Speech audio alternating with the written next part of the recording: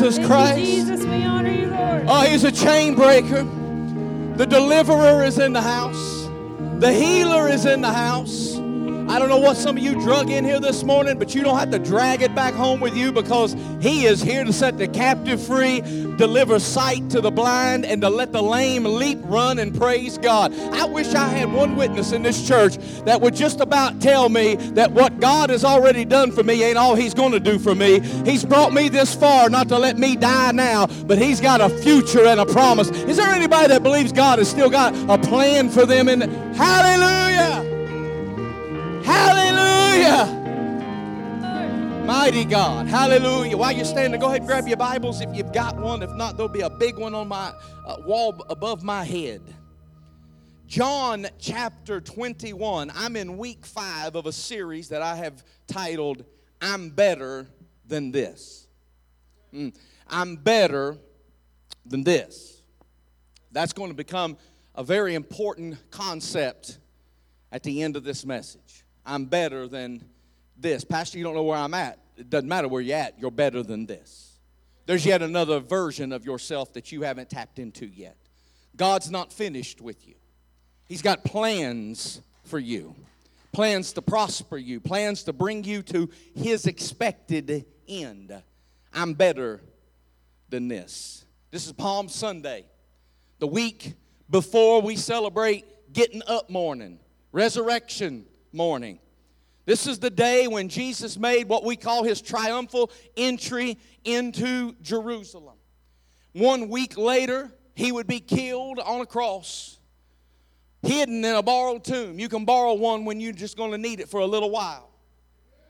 And then, of course, he would get up, the Bible says, show himself with many infallible proofs to those who witnessed his resurrection for 40 days before he went back to sit at the right hand of the Father. And for all this, we're thankful in this Easter season.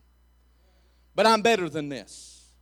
I'm better than just realizing what Jesus has done. I need to also realize what's happening to me in every season I live. See, Jesus is not just some ambiguous Savior that gives us a hope for right now, or a future in heaven. He gives me hope for right now. He helps me in my present weakness. Now, I lost my whole Amen committee because none of y'all want to admit that you got some weaknesses. But I come here this morning, all 235 pounds of me to step on your toes to get you to admit you got some weaknesses. Because the first step in getting better is to admit something's broke. And so I want you to admit this morning that there's some things in your life, in your spirit, in your personality, in your faith, in your heart, in your walk with God that is not quite where you need it to be. I'm better than this. And it doesn't matter what you've seen already. I know the old saints in the old church, we used to have testimonial services where everybody would just popcorn testify, jump up and tell what God has done. And in the Church of God, we were famous for saying, I'm glad to be saved, sanctified, and filled with the Holy Ghost. And then we tell about what God has done. But I don't want you living in the past. I don't want you living and stuck in what God has done for you, because I'm going to show you in John chapter 21 that you can witness Jesus coming down off the cross and still mess up. I mean, you could 3 days out from watching Jesus raised from the dead, you can run back to stuff that you thought he had delivered you from. I'm better than this. John chapter 21, beginning with verse 1. Later, Jesus appeared again to the disciples. This is after Jesus has died and resurrected. He appears to them at the Sea of Galilee. This is how it happened. Several of the disciples were there. Simon Peter, Thomas, who is nicknamed the twin, Nathanael from Cana in Galilee, the sons of Zebedee, and 2 other disciples. Simon Peter said, I'm going fishing. And like a bunch of other brothers, they looked at him and said, we'll come too. Fishing is contagious. I don't know if you knew that. But I'm going fishing. We'll come too, they all said. So they went out in the what? In the what? They went out in the boat. Peter's boat. But they caught nothing all night. They went out in Peter's boat. But they caught nothing all night. I'm better than this. I'm better than where I am right now. And I want every person in this room to come to a realization before I let you out on Palm Sunday. To let you know that no matter how much you're shouting during Father's house, or He's a chain breaker and you got tears rolling down your cheeks and you're remembering everything God did for you, I want you to know that He's more than what He's already done. The Bible declares He is a present help in our time of need.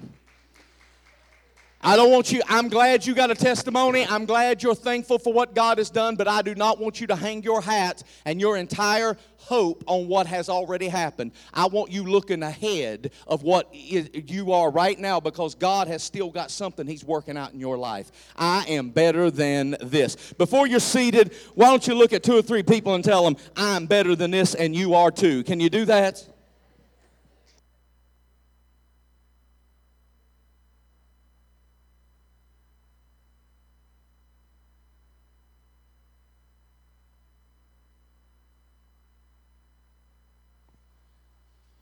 March 2021 looks abundantly better than March 2020 did. See, for the past year, the whole world has been wondering how long it would be before we got back, and I kept hearing this word, get back to normal. But over the past year, I've done a lot of self-contemplating, and I've also done a lot of studying of other people. What does it even mean to get back to normal? Because I've lived enough days to know that what is normal to me may not be normal to you. I grew up without indoor plumbing. And everybody up the holler, y'all don't have hollers around here, but we had real mountains back home and hollers to go between them. And everybody up the holler lived like we lived, and I thought the whole world lived like we did, with an outhouse in the yard, toting water up from the creek. I thought everybody lived that way. I thought they made up places like New York City just for movies. I didn't know a place like that existed. I didn't know people had creature comforts like a room with a toilet in it inside the house. What's normal to me is not normal to you. So when we continue to tell each other that we're going to get back to normal, what does that even really mean? Because I'm old enough to remember some things, and I'm not ancient of days.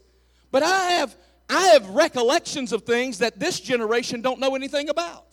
Do you remember calling someone and not getting an answer? And I'm talking about you didn't get an answer in the next 30 seconds. I'm talking about it might be a day. What? I can remember calling people and them not being home, and I didn't get a hold of them for a day or longer. How does that even work? The young people are like, what? Did they die? There are some of you today that if you send out a text message and don't get an answer in 27 seconds, you want to call the police station, put out an APB. We have but normal. It was normal. Do you remember? I heard something the other day I hadn't heard in a long time, and it kind of freaked me out, and Hannah didn't even know what it was. It's called a busy signal. Listen, I called a garage and got a busy signal. I took it off my ear and hit speaker. Because it'd been so long since, do you remember busy signals? You used to get them all the time. Now we've got 4 or 5 different lines, and it seems like nothing's ever been. As a matter of fact, the first words out of my mouth is, who still has busy signals? I didn't even know that was still a thing. Hannah said, what is that? And that's when I realized my normal's not everybody else's normal. As a matter of fact, what we really mean when we say get back to normal is get back to familiar. Because my normal may not be your normal. What you eat for Easter dinner next week is stuff that I may turn my nose up at because my normal don't look like your normal. It sure don't smell like your normal. And so you love it, and I'm repulsed by it. So what we're really saying is, when do we get back to familiar? We don't know how to use landlines anymore. Kids don't know what it's like to have to take a quarter with you when you left the house so you can make a payphone call. Today we're surfing and selfieing and Snapchatting. I can remember when you went and stood in line for stuff and waited, and that's what you got to do. Wait. Now we're surfing and we're selfieing and we're Snapchatting, and everybody in line now all looks the same. Head down, phone out. Everybody. But when I was growing up, you waited in line and just waited. You may check your watch, you may chat some people up in the line, but that's what you got to do. You went to a doctor's office, and if it wasn't interested in any of the magazines, you just got to wait. Now everybody's got computers in their pockets, and that's normal. But what is normal to one generation isn't normal to the next generation. So when my daughter, when the Wi-Fi goes out at my house, my daughter thinks we moved to communist China. She thinks it's a tragedy if for 27 seconds we don't have Wi-Fi. If it blinks out, she comes running out of the room. What happened to the Wi-Fi? I may not see her for 3 days. Turn the Wi-Fi off. She'll come out. It used to be groceries, but she keeps a stash of them in there. So now if I want to see her, make sure she's still breathing and all, I turn the Wi-Fi off. She'll come out. All pale and stuff where she ain't been out in the sun and hadn't saw the light of day in a while. So what do we really mean when we say get back to normal? What we really mean is, when will I be able to do what I used to be able to do? When will I recognize my life again? When are things going to become familiar? Because familiar is addictive. Like it or not, most people are creatures of habit. We are dealing with this situation right now, moving into this new church. We're having to do things differently than we've ever done them before. We're not able to do the things that we used to be able to do, and we have to embrace new things because of where we are and the mission that God has us on. And the only people that likes change is a dirty, diapered baby. And so when we start talking about people, we are creatures of habit. Most of us thrive in routine, not in confusion. We are happiest and we are the most content when everything in life is familiar. But I want to ask you a question before I get into my sermon. Why do you think we're so addicted to familiar?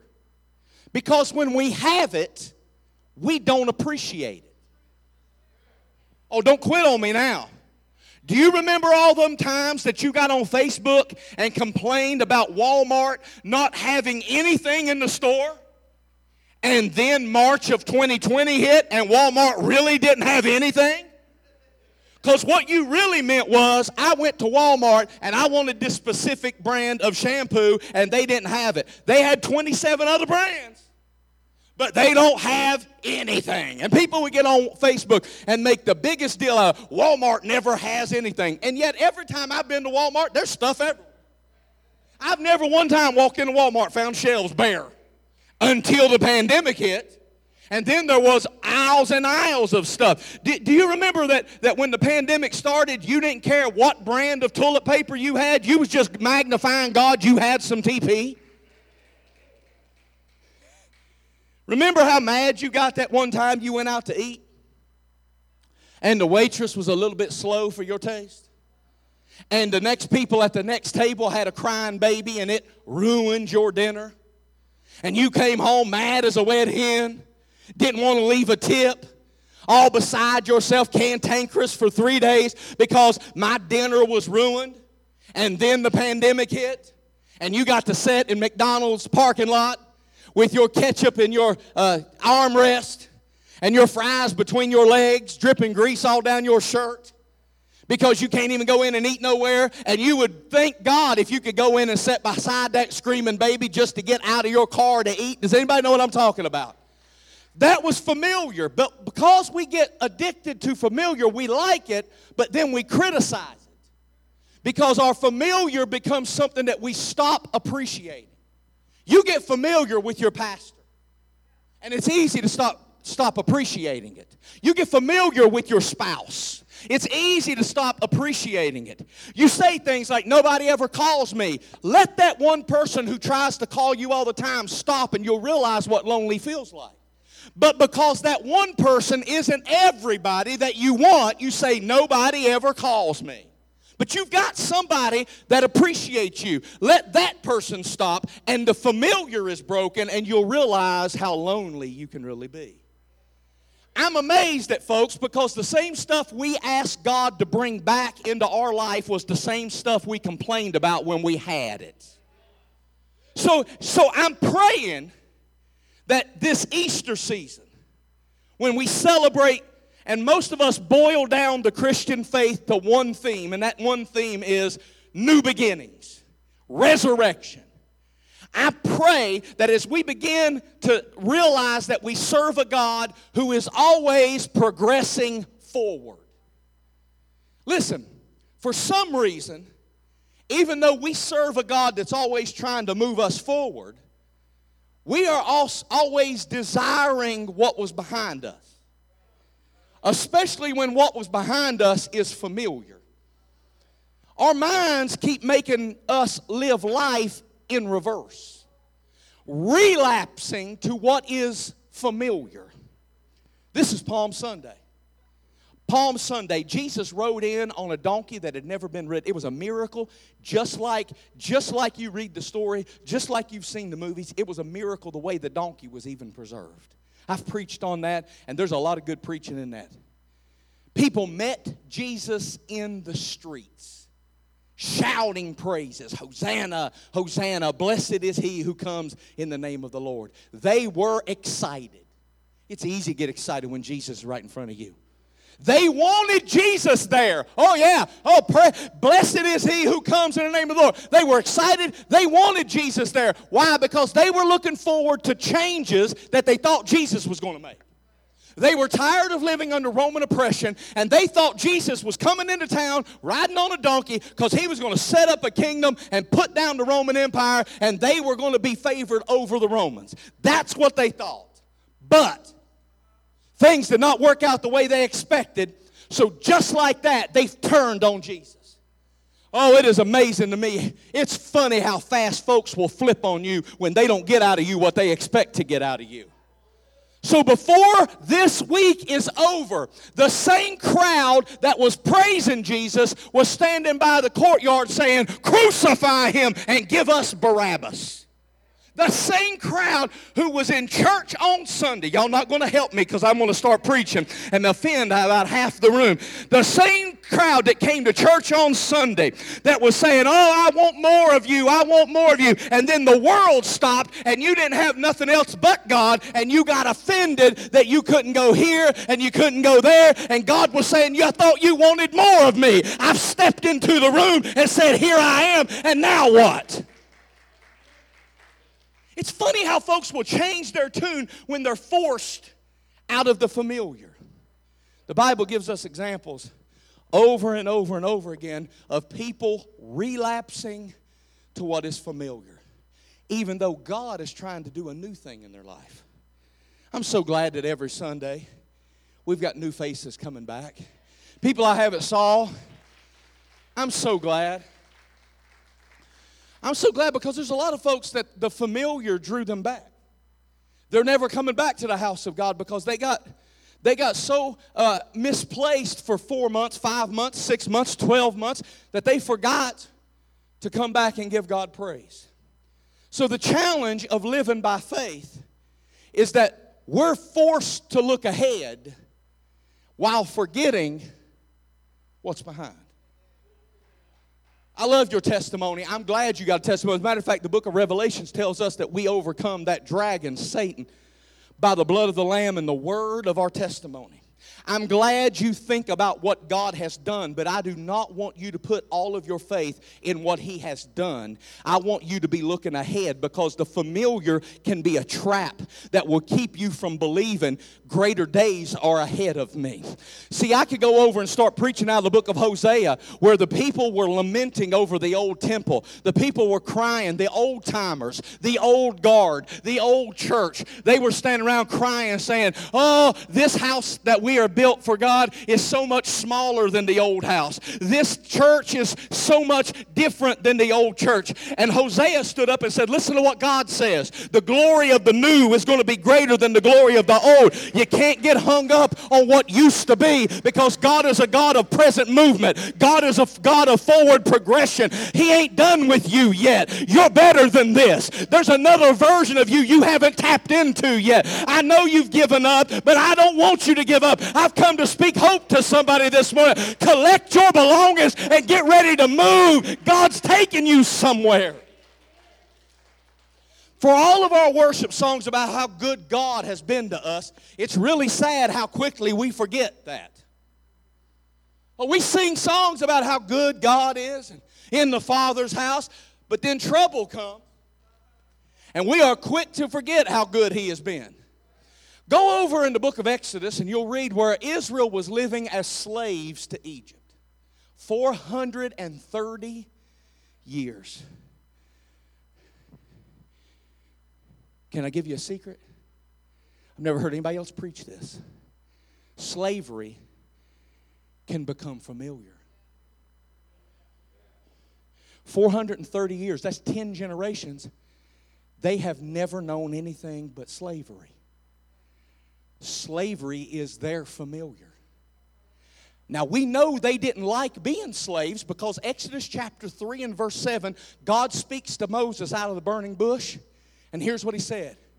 I have surely seen the oppression of my people who are in Egypt, and have heard their cry because of their taskmasters. I know their sorrows. So they didn't like being slaves, but being slaves was familiar. Keep that in mind as I get ready to preach this, because you need to understand you can walk out of something and still be attracted to it. You can be trying your level best to get free from something but still be attached to it. I wish I had time to break all this down. But some of us have gotten to this point right here and failed so many times trying to get loose from relationships, trying to get loose from addictions, trying to get loose from mindsets, trying to get loose from our own depression and our chaos and our confusion. And we want out of it, and we cry and we beg God, God, bring me out. But it's the only place where I feel familiar. It's the only thing I've ever known. I don't know what happiness looks like. I don't know what joy feels like. I don't know this task. Some of us are so trapped in the past because it's all we're familiar with. The amazing part of this story is not many days after they escaped Egypt, how quickly they wanted to go back. I mean, they had prayed for 430 years to get free. God brings them out in one night, and less than 3 days later, they want to go back. How in the world does somebody go back to what they begged God to pull them out of? How does the devil get people to relapse to what they begged God to rescue them from? When you keep reading this story, you might get the impression that all God was trying to do was change their geography. If you read this on a very temporal and a very superficial level, you would think that all God was trying to do was give them some real estate. But if you realize what Egypt meant to these people, you'll know exactly what God was doing. Because Egypt is all they know. I'm about to start preaching. Egypt is all they know. It's all they've ever experienced. Some of you are judging folks in your life right now because they keep relapsing. They keep going back, and you don't realize they don't know what you know. All they have ever known is Egypt's bondage. They don't know. That's what's familiar to them. I'm standing in front of you today about 35 pounds lighter than I was a few months ago, but I've done this before. I want you to understand, this is not the first time I've shed some weight. This is not the first time that I've made up my mind I ain't going back. And then you know what? Gus just starts calling. Y'all ain't going to help me right there. I realize I have an unhealthy relationship with stuff that I shouldn't be eating. I realize that. I know it at 2 o'clock in the morning when I'm shoving ding-dongs and Twinkies in my pie hole. I realize it, but the whole time I'm going, man, this tastes good. If I had some chocolate milk, this would even be better. Y'all not going to help me right there. I'm the only one. I mean, I've done this before. I've been down this road before, but bondage is bondage, and sometimes it's all you know. It's what is familiar. So when stress comes, like, I don't know, remodeling 30,000 square feet, I revert back to eating pizza. Me and Israel ate stuff. We ate an enormous amount of food in this place. I was building walls and laying flooring and painting stuff, and the whole time I'm shoving stuff in my mouth going, I know I ain't supposed to eat this, but it's real good. It's handy, it's fast, and it's here. That's all the requirements I had. So I blew up again, and now I've deflated again. And I'm trying not to go back. But I'm already thinking about stuff I ain't had. Y'all pray for me, I'm a weak man. I mean, the whole time I've been doing this, I've been sending pictures of my wife. Look at this. Look at what they're making now at Pizza Hut. Look at this. She'll send me, I'll go down the aisles. Listen, I like Nutter Butters. Y'all know what Nutter Butters are? When I get to heaven, I'm going to have a tree of it growing in my yard. Y'all know what Nutter Butters are. So I was in the restaurant, I was at the supermarket one day. I was buying protein because that's all I'm allowed to eat.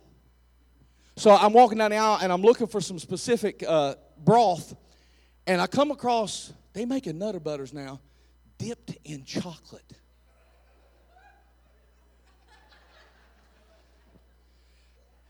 I never saw the likes of such. And I kind of just stood there in the aisle like I was looking at a work of art. Or, you know, I was a young boy looking at a pretty woman or something. I know my mouth was open. And I took a picture of it, and I sent it to my wife. I said, look what they got. She said, stop that. You're torturing yourself.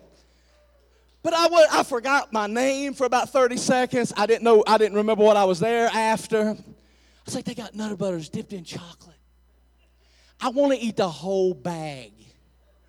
Listen, that's familiar to me. You know what's not familiar to me? Watching other people eat stuff, and I'm over in the corner with a salad going, no, I'm okay.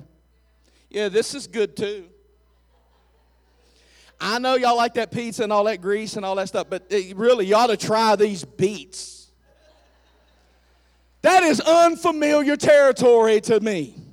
I'm used to eating what I want, when I want, and I used to be super athletic, and I didn't matter. I just burn off everything, and then a wiggle worm turns into a bookworm, and metabolism slows down. You get thyroid issues. There's all kinds of problems in the world. Everybody deals with stress a different way. But what you do is when you get under stress, you go back to what's familiar.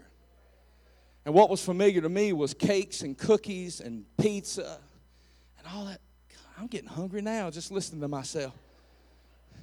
So I want you to understand, Egypt was bondage to them. Amen? But it was also familiar to them. It's all they knew. While they were in Egypt, yes, they were slaves, but it's also where they raised their kids. It's where they were beaten, but it's also where they were fed. Hello. So Egypt is bondage to them and meets some of their needs. A lot of things in our life that becomes familiar to us meet certain needs that we have. And if you don't find a better way to meet those needs, you're always going to be tempted to go back to what was hurting you. They made it out of Egypt, and they stood at the Red Sea. And the Red Sea is in front of them. The mountains of Gerar is on the right side. The wilderness is on the left side. And Pharaoh's army is beating down their back. And they stood there at the Red Sea, and they've never been there before. The Red Sea marks the exit out of slavery, but it's unfamiliar. All they've known is having taskmasters. All they've known is having slave masters tell them when to get up, when to go to work, when to eat, and when to go to bed. That's all they've ever known. And freedom is in front of them, but it's unfamiliar. What is familiar is going back. And a lot of things in our lives become familiar to us because it meets certain needs that we have. And when a person is faced with unfamiliar trouble, our instinct is to run back to the familiar. Why do you think addicts keep running back? You call them weak. But let me ask you why you keep running back. Before you start putting down people who's got needles in their arms or got liquor up underneath their cabinet that they hide every time you come over, let me ask you why you keep running back to that emotional support system that you have built up. Because one is more addictive than the other, but make no mistake, they are just as destructive to your future. Why is it that I keep running back to cheeseburgers and eating whole pizzas by myself? Before I start judging somebody else for what they run back to, why do you keep running back to Susie? Because you know you married. You know she is too. What are you doing touching that thing? Why you keep running back to there? Because she does things for you that your wife don't. Because he makes you feel certain ways that your husband don't. And you keep running back. So before you start pointing your finger at somebody else's addiction, let me ask you what makes familiarity look so attractive to you. Why do you think people keep running back? Why do you keep going to the wrong kind of people? Making friends with the wrong people. Getting too attached to the wrong people. Because it's familiar. It's dangerous. But it's familiar. It hurts. But it's familiar. It's costing you more than you wanted to pay. But it's familiar. It's killing you. But it's familiar. What if what he brought you out of, he never intended for you to go back to? I pray now that we've been able to come back to church, that we never again take church for granted.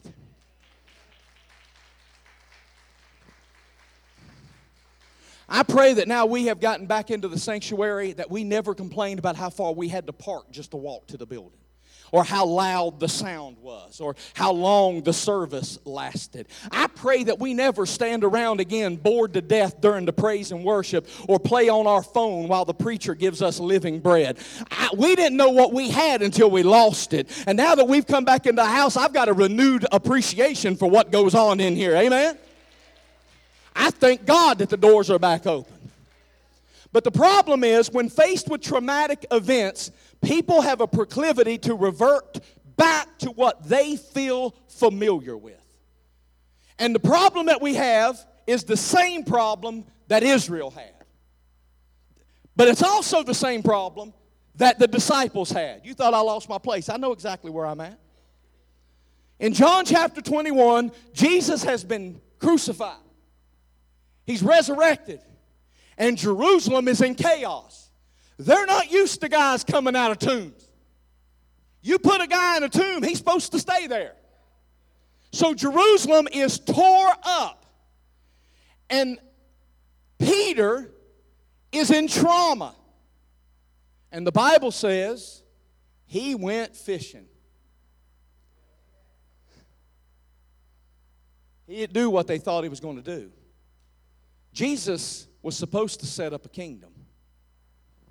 They gave up everything. Peter and the other disciples gave away their livelihoods to follow Jesus. But now Jesus has been killed. There's rumors that he's risen from the dead and showed himself to people. And the other rumor is they killed Jesus. Now they're going to start killing everybody who worshiped him. Peter is going through a traumatic event in his life. So in order to deal with the trauma, he says, I'm going fishing. Now let's get something straight. Fishing is not a sin. Or else some of us brothers are in trouble. Owning a boat is not a sin. But for Peter, his boat is an issue that he struggles with for years. When Jesus got ready to start his board of ministers, he didn't choose 12 preachers. He chose some rough around the edges individuals. And Peter was a lot of things, but when Jesus found him, Peter was a businessman. He was a fisherman. He fished for a living. And all the brothers said, amen, amen. All right.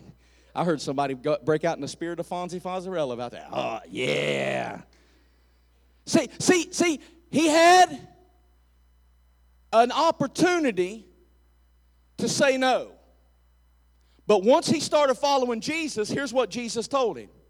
Follow me, and I will make you fishers of men.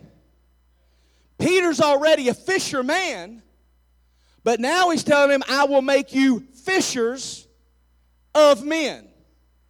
In other words, he's calling Peter to leave what he's familiar with for something that he's going to have to learn how to do.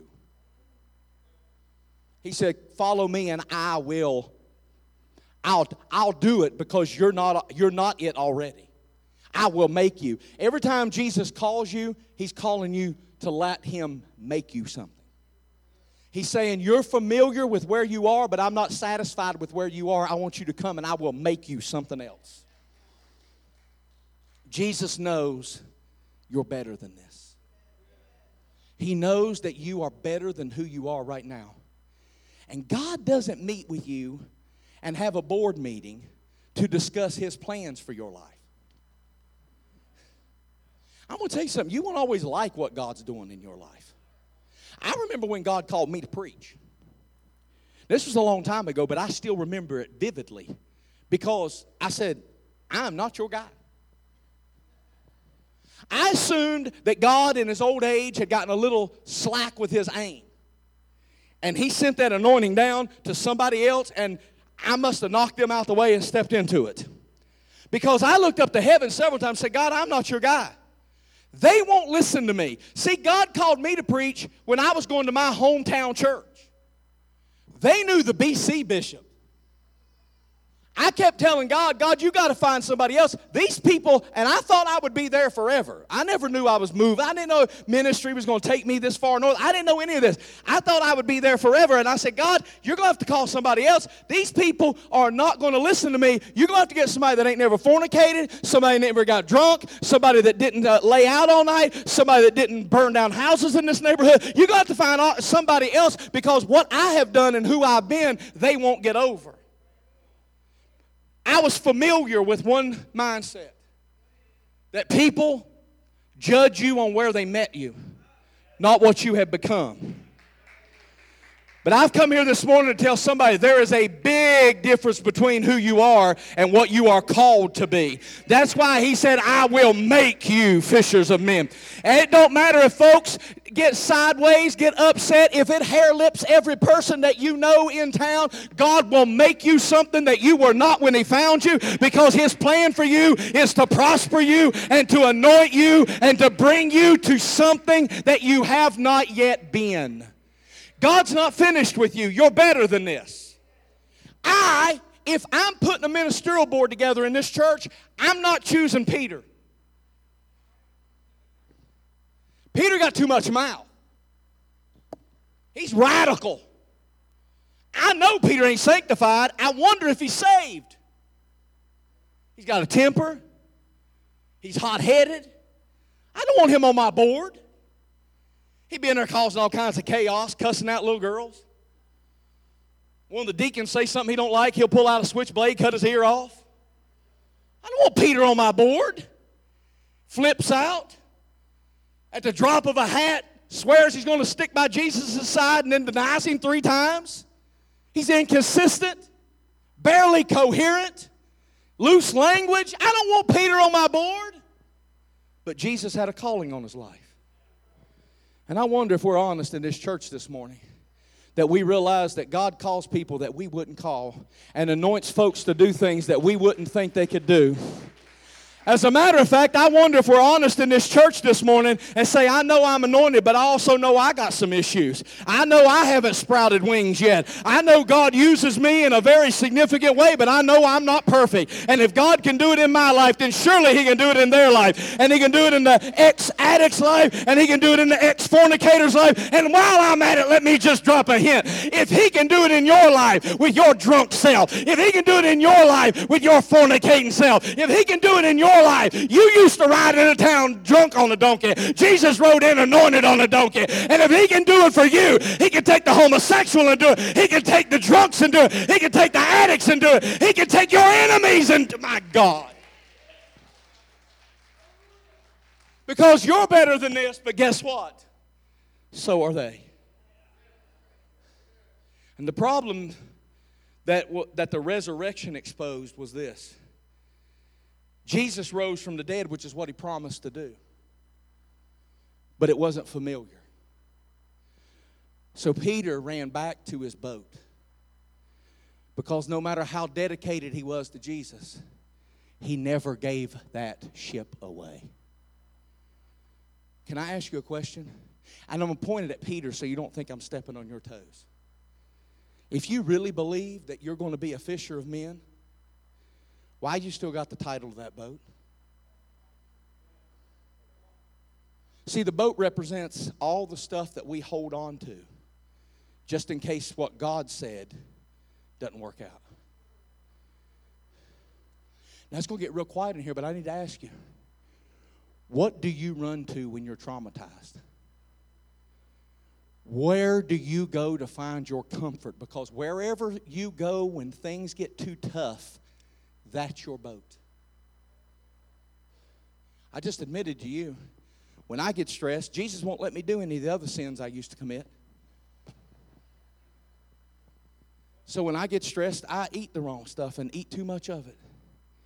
That's my boat. I realize it. I'm standing in front of you this morning recognizing it and admitting it to you. Some people have gotten so far away from their boat that they do run to prayer. They do run to fasting. They do run to worship.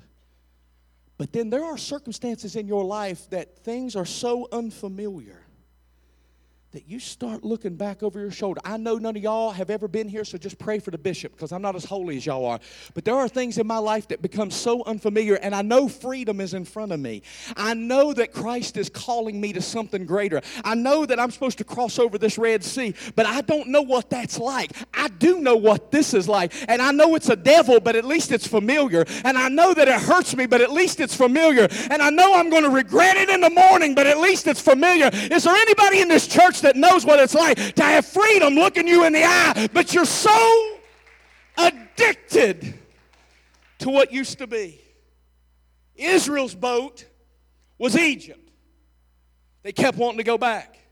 Moses had a boat. His name was Aaron. God's calling him to be his preacher, and he's always trying to get Aaron to do it. So Peter ran back to the boat like Jesus couldn't find him there. Like God forgot where the boat was. Like he could hide out on a boat and God not find him. But every time Peter got in a boat, in the story, there was always trouble. Peter got in the boat one time and the storm broke out and he went down and insulted Jesus. Don't you care that we die? Jesus wipes the sleep out of his eyes and says, you big dummy. That's not in your King James Version. That's the hillbilly Appalachian vernacular version. I brought that with me from McDowell County. You won't find it. He said, oh, ye of little faith. Another time a storm broke out. Jesus came walking on the water, and you know what his command to Peter was then? And this was actually a precursor to what is going to happen at the end. He told Peter, get out of that boat. What are you still doing in that boat? Why is it every time trouble breaks out in your life, you look around and you're... Why is it that you come up to the altar, every revival you get resaved, every good service you get rededicated, every time we have Rhema Wednesday you come up and you rededicate, but every time trouble breaks out in your life there's always one reoccurring theme. Have you noticed that? You're always standing on the boat. I know you're going to sit there and look sideways at me and tell me that it don't happen to you, but too many of you have come into my office, too many of you have met me in altars for me not to believe that you know exactly what I'm talking about. You know you do good with God for a while until things get unfamiliar or you get stressed out or or trauma happens, and you run back to that boat, and you look around and you're like, how did I get in this mess? How did I get here again? Me and God was doing so good. Me and my family was doing so good. Look around. You'll always realize, oh my goodness, I'm back on this stupid boat. I was over there. Why don't I sell this thing? Why don't I burn it? Why don't I set it on fire? But every time I get stressed out, I run back to this boat. I realized 3 months ago, standing in my living room, I'm on the boat again. I can't hardly see it because my belly's too big. But I've run back to this stupid boat again. And if I think God's doing something new in my life, why do I still own this boat? You've heard enough good preaching in your lifetime to be free from everything. You've sang enough gospel songs and have enough of a playlist in your phone that you should be free from whatever the devil would bring your way. But what you don't account for is trauma. Peter got traumatized. They put Jesus on trial.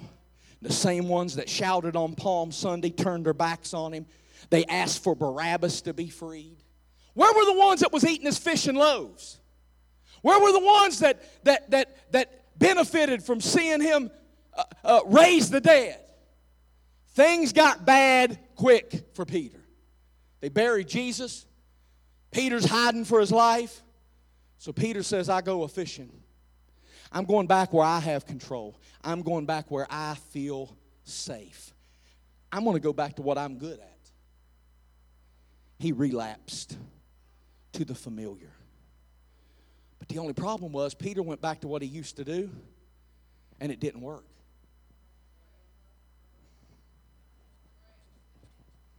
I don't want to get into a spirit of prophecy here, but I've been praying that some of y'all will go back to the boat because I know y'all keep returning. I'm praying this over myself, that when you go back to the boat, you'll find it dry like Peter did. I have seen too many of you have this relationship in your marriage. I've seen too many of you have this relationship with Christ. I've seen too many of you have this relationship with faith. You're doing real good for a while, and then trauma happens, and you run back to Jack Daniels. You run back to the needle. You run back to that person that you know is not good for you. I've seen too much of this, and I'm praying that the next time you go back to that boat, you're going to be like Peter. You go out there and toil all night and don't catch a thing. You're going to realize that God has dried up your source because He's wanting you to look at one place for your happiness, one place for your peace, one place for you to be content. I'm better than this. God knows you're better than this, and He's going to dry up your season to make you find the better you. You got to get to a place where that every born-again Christian has come to understand. I've got nothing left to go back to. Do you really think life on the boat is better this time around than it was before? You really think this time he's going to leave his wife? You really think this time she's going to leave her husband? You really think this time your kids are going to understand? Do you really think this time God's going to nod and wink at your sin? Do you really think that I can go back to eating what I want to eat and not gain weight? Just pray God take the calories out. Speak in tongues over that bowl of spaghetti. Cast them demonic carbs right out. You think I can do that? Will y'all bind and pray with me? You really think that this time on the boat's going to be any different than the last 27 times you tried it? Peter goes back fishing, which is not a problem, but it's a problem for Peter because that's where he runs. When things aren't exactly the way he feels comfortable, he runs back to the familiar. He runs back to that boat, and Jesus finds him on the boat. And I read this story for years, and I never caught the tone that I believe I catch now. Why do you think Jesus asked that question? He could have asked him a million things like, hey, Peter, what are you doing on that boat? Or, hey, guys, yo, it's me. Look at the holes. Half of y'all don't believe I'm alive, but here I am. He could have done a lot of things. And his one question was, did you catch anything? He could have approached this a million different ways, and his only question to these boys was, "Oh, I see you fished all night. What'd you catch?" Because it made Peter realize, I ran back to what I always run to, and it was dry. It didn't work this time. And look at how hard Peter's working to make something work. Bible says he done fished clean out of his clothes. Now, I've done a lot of fishing. I've catfished all night. I've bass fished all day. We fished on a boat out in Lake Erie. Us men in the church, we used to take a yearly trip up to Lake Erie and walleye fish. And it gets hot on that boat out on Lake Erie. But I ain't never fished in the nude. And I ain't stayed on no boat with any other brothers that's going to be fishing in the nude. That's not my idea of a good time. Keep as much on as humanly possible. You can take your hat off, stop right there. I ain't into this. But Peter has fished all night and come all the way out of his clothes. He is trying so hard to make something work that God himself has blocked. And some of you, under the sound of my voice, whether you're watching by live stream or you're in this room, you know what it feels like to run back to the familiar, the thing that you know you're not supposed to have, but you run back to it because you feel safe there. I'm praying the Spirit dries up what you used to run back to. Because he found Peter on that boat, and he'd fished so hard and so long that he'd come out of his clothes. And he's so busy trying to make the boat work, he doesn't recognize who's talking to him. Read the story. The Bible says he yelled, "Hey, did you catch anything?" Peter's like, "I got time for this. Bunch of spectators. We've been fishing all night, ain't caught nothing. Here I am naked." By the way, he ain't naked alone. He's in the boat with other guys.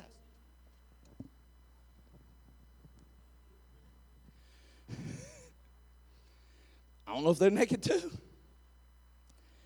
The Bible doesn't say, but the Bible does say that Peter got so engrossed in the familiar, he didn't recognize the voice of the master, because the Bible says it was John who recognized who was speaking. I've preached all morning, 50 minutes and 26 seconds, to tell you this. If you keep running back to the familiar, don't be surprised when you miss the voice of the freedom that's calling you. If you keep trying to work the familiar, if you keep running back to where you feel safe, don't be surprised when you can no longer hear the voice that's calling you to freedom. Pastor, does that mean God doesn't care about me? No, it's He knows you're better than this. But Him knowing it doesn't do you any good. Every parent in this room knows what it feels like to know that your kid is capable of doing better and doing more than they, but until they believe it, until they receive it, it doesn't do a bit of good for you to continue to tell them that they can do better, because they have to believe it. He was so busy trying to make the boat work, he missed the Lord coming his way. And if you keep running back to that boat, you're going to miss Him every single time. And you know what happens when you miss the Lord? You keep asking Him to give you things He's already given you. You keep asking Him to do things that He's already doing. And you can't see it from the boat. I only want to talk to my weak brothers and sisters in here this morning. Pastor, why would you say that? Because in your weakness, He's made strong. So for the rest of my time with you this morning, I only want to talk to the weak, the wounded, the hurt, the damaged. I'm going to say it. The scared. Israel's problem wasn't that God wasn't with them. Israel's problem was that they were scared of something new. It's amazing what folks can get used to. Women will call the police because their boyfriend is beating them goofy. And by the time the police get there, she'll fight the cops to keep him. Because that's familiar. It's amazing what people get used to. Addicts will run back to stuff they know is going to kill them. Doctors will tell you if you don't quit smoking, you're going to be dead in 3 months. Run back to the familiar. It's amazing what people get used to. A wife will cover up her husband who cheats on her over and over and over and over, and she'll just keep covering it up and acting like, well, he loves me. The rest of these are just distractions. It's amazing what people get used to. Familiarity. And there are people that sit in church pews every Sunday and say, I love you, Jesus. I love you, God. Thank you for everything you're doing in my life. And then they leave the church and they run back to the familiar. Stuff they know they're not supposed to touch, things they know they're not supposed to do, people they know they should cut out of their life, and they run right back to it because they're used to it. I want to talk to those that are weak this morning. You're better than this. You're better than this. You're better than that bottle you keep hid up underneath the counter. You're better than that bed you keep jumping into. You're better than that spirit of rebellion and hatefulness that you get in to build this shell up so nobody can hurt you again. You're better than this. And I want to offer you a deal this morning. I'd like to purchase your boat.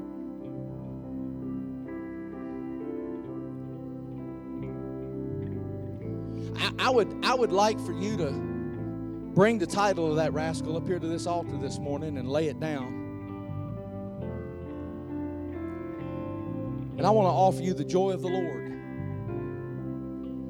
for the title for your boat.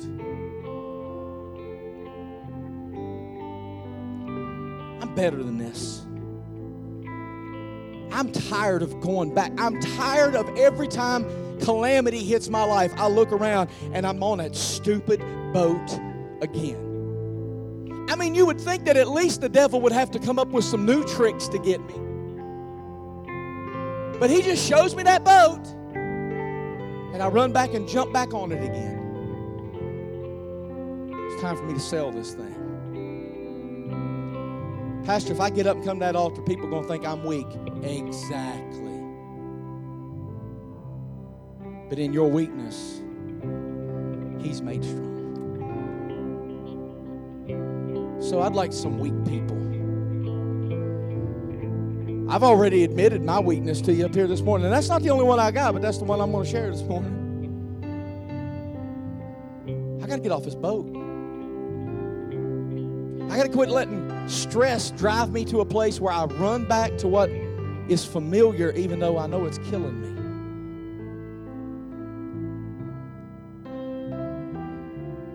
So I'm inviting you to come up and sell me your boat this morning. And if you'll leave your deed and really mean it, you're going to take the joy of the Lord back with you. It's an exercise in faith. I got to get off this boat. Where are you at? We got a few weak folks up here that join me in my weakness. Where's the rest of you at?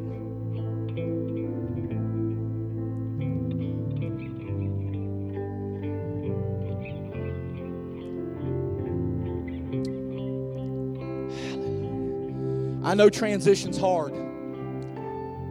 We're going through transitions with the weather, right? One day it's 90, next day it's 22. It's hard to know what to wear. Transitions is a challenge. God is challenging you right now to make a transition. To stop going back to Egypt. To stop going back to that boat. I'm not telling you things are going to get easier. What I'm telling you is You'll plow through if you know that you got nowhere to go back to. I'm not going back to that boat again. You're in a transition. Transitions are tough. They're challenging, but God's going to see you through.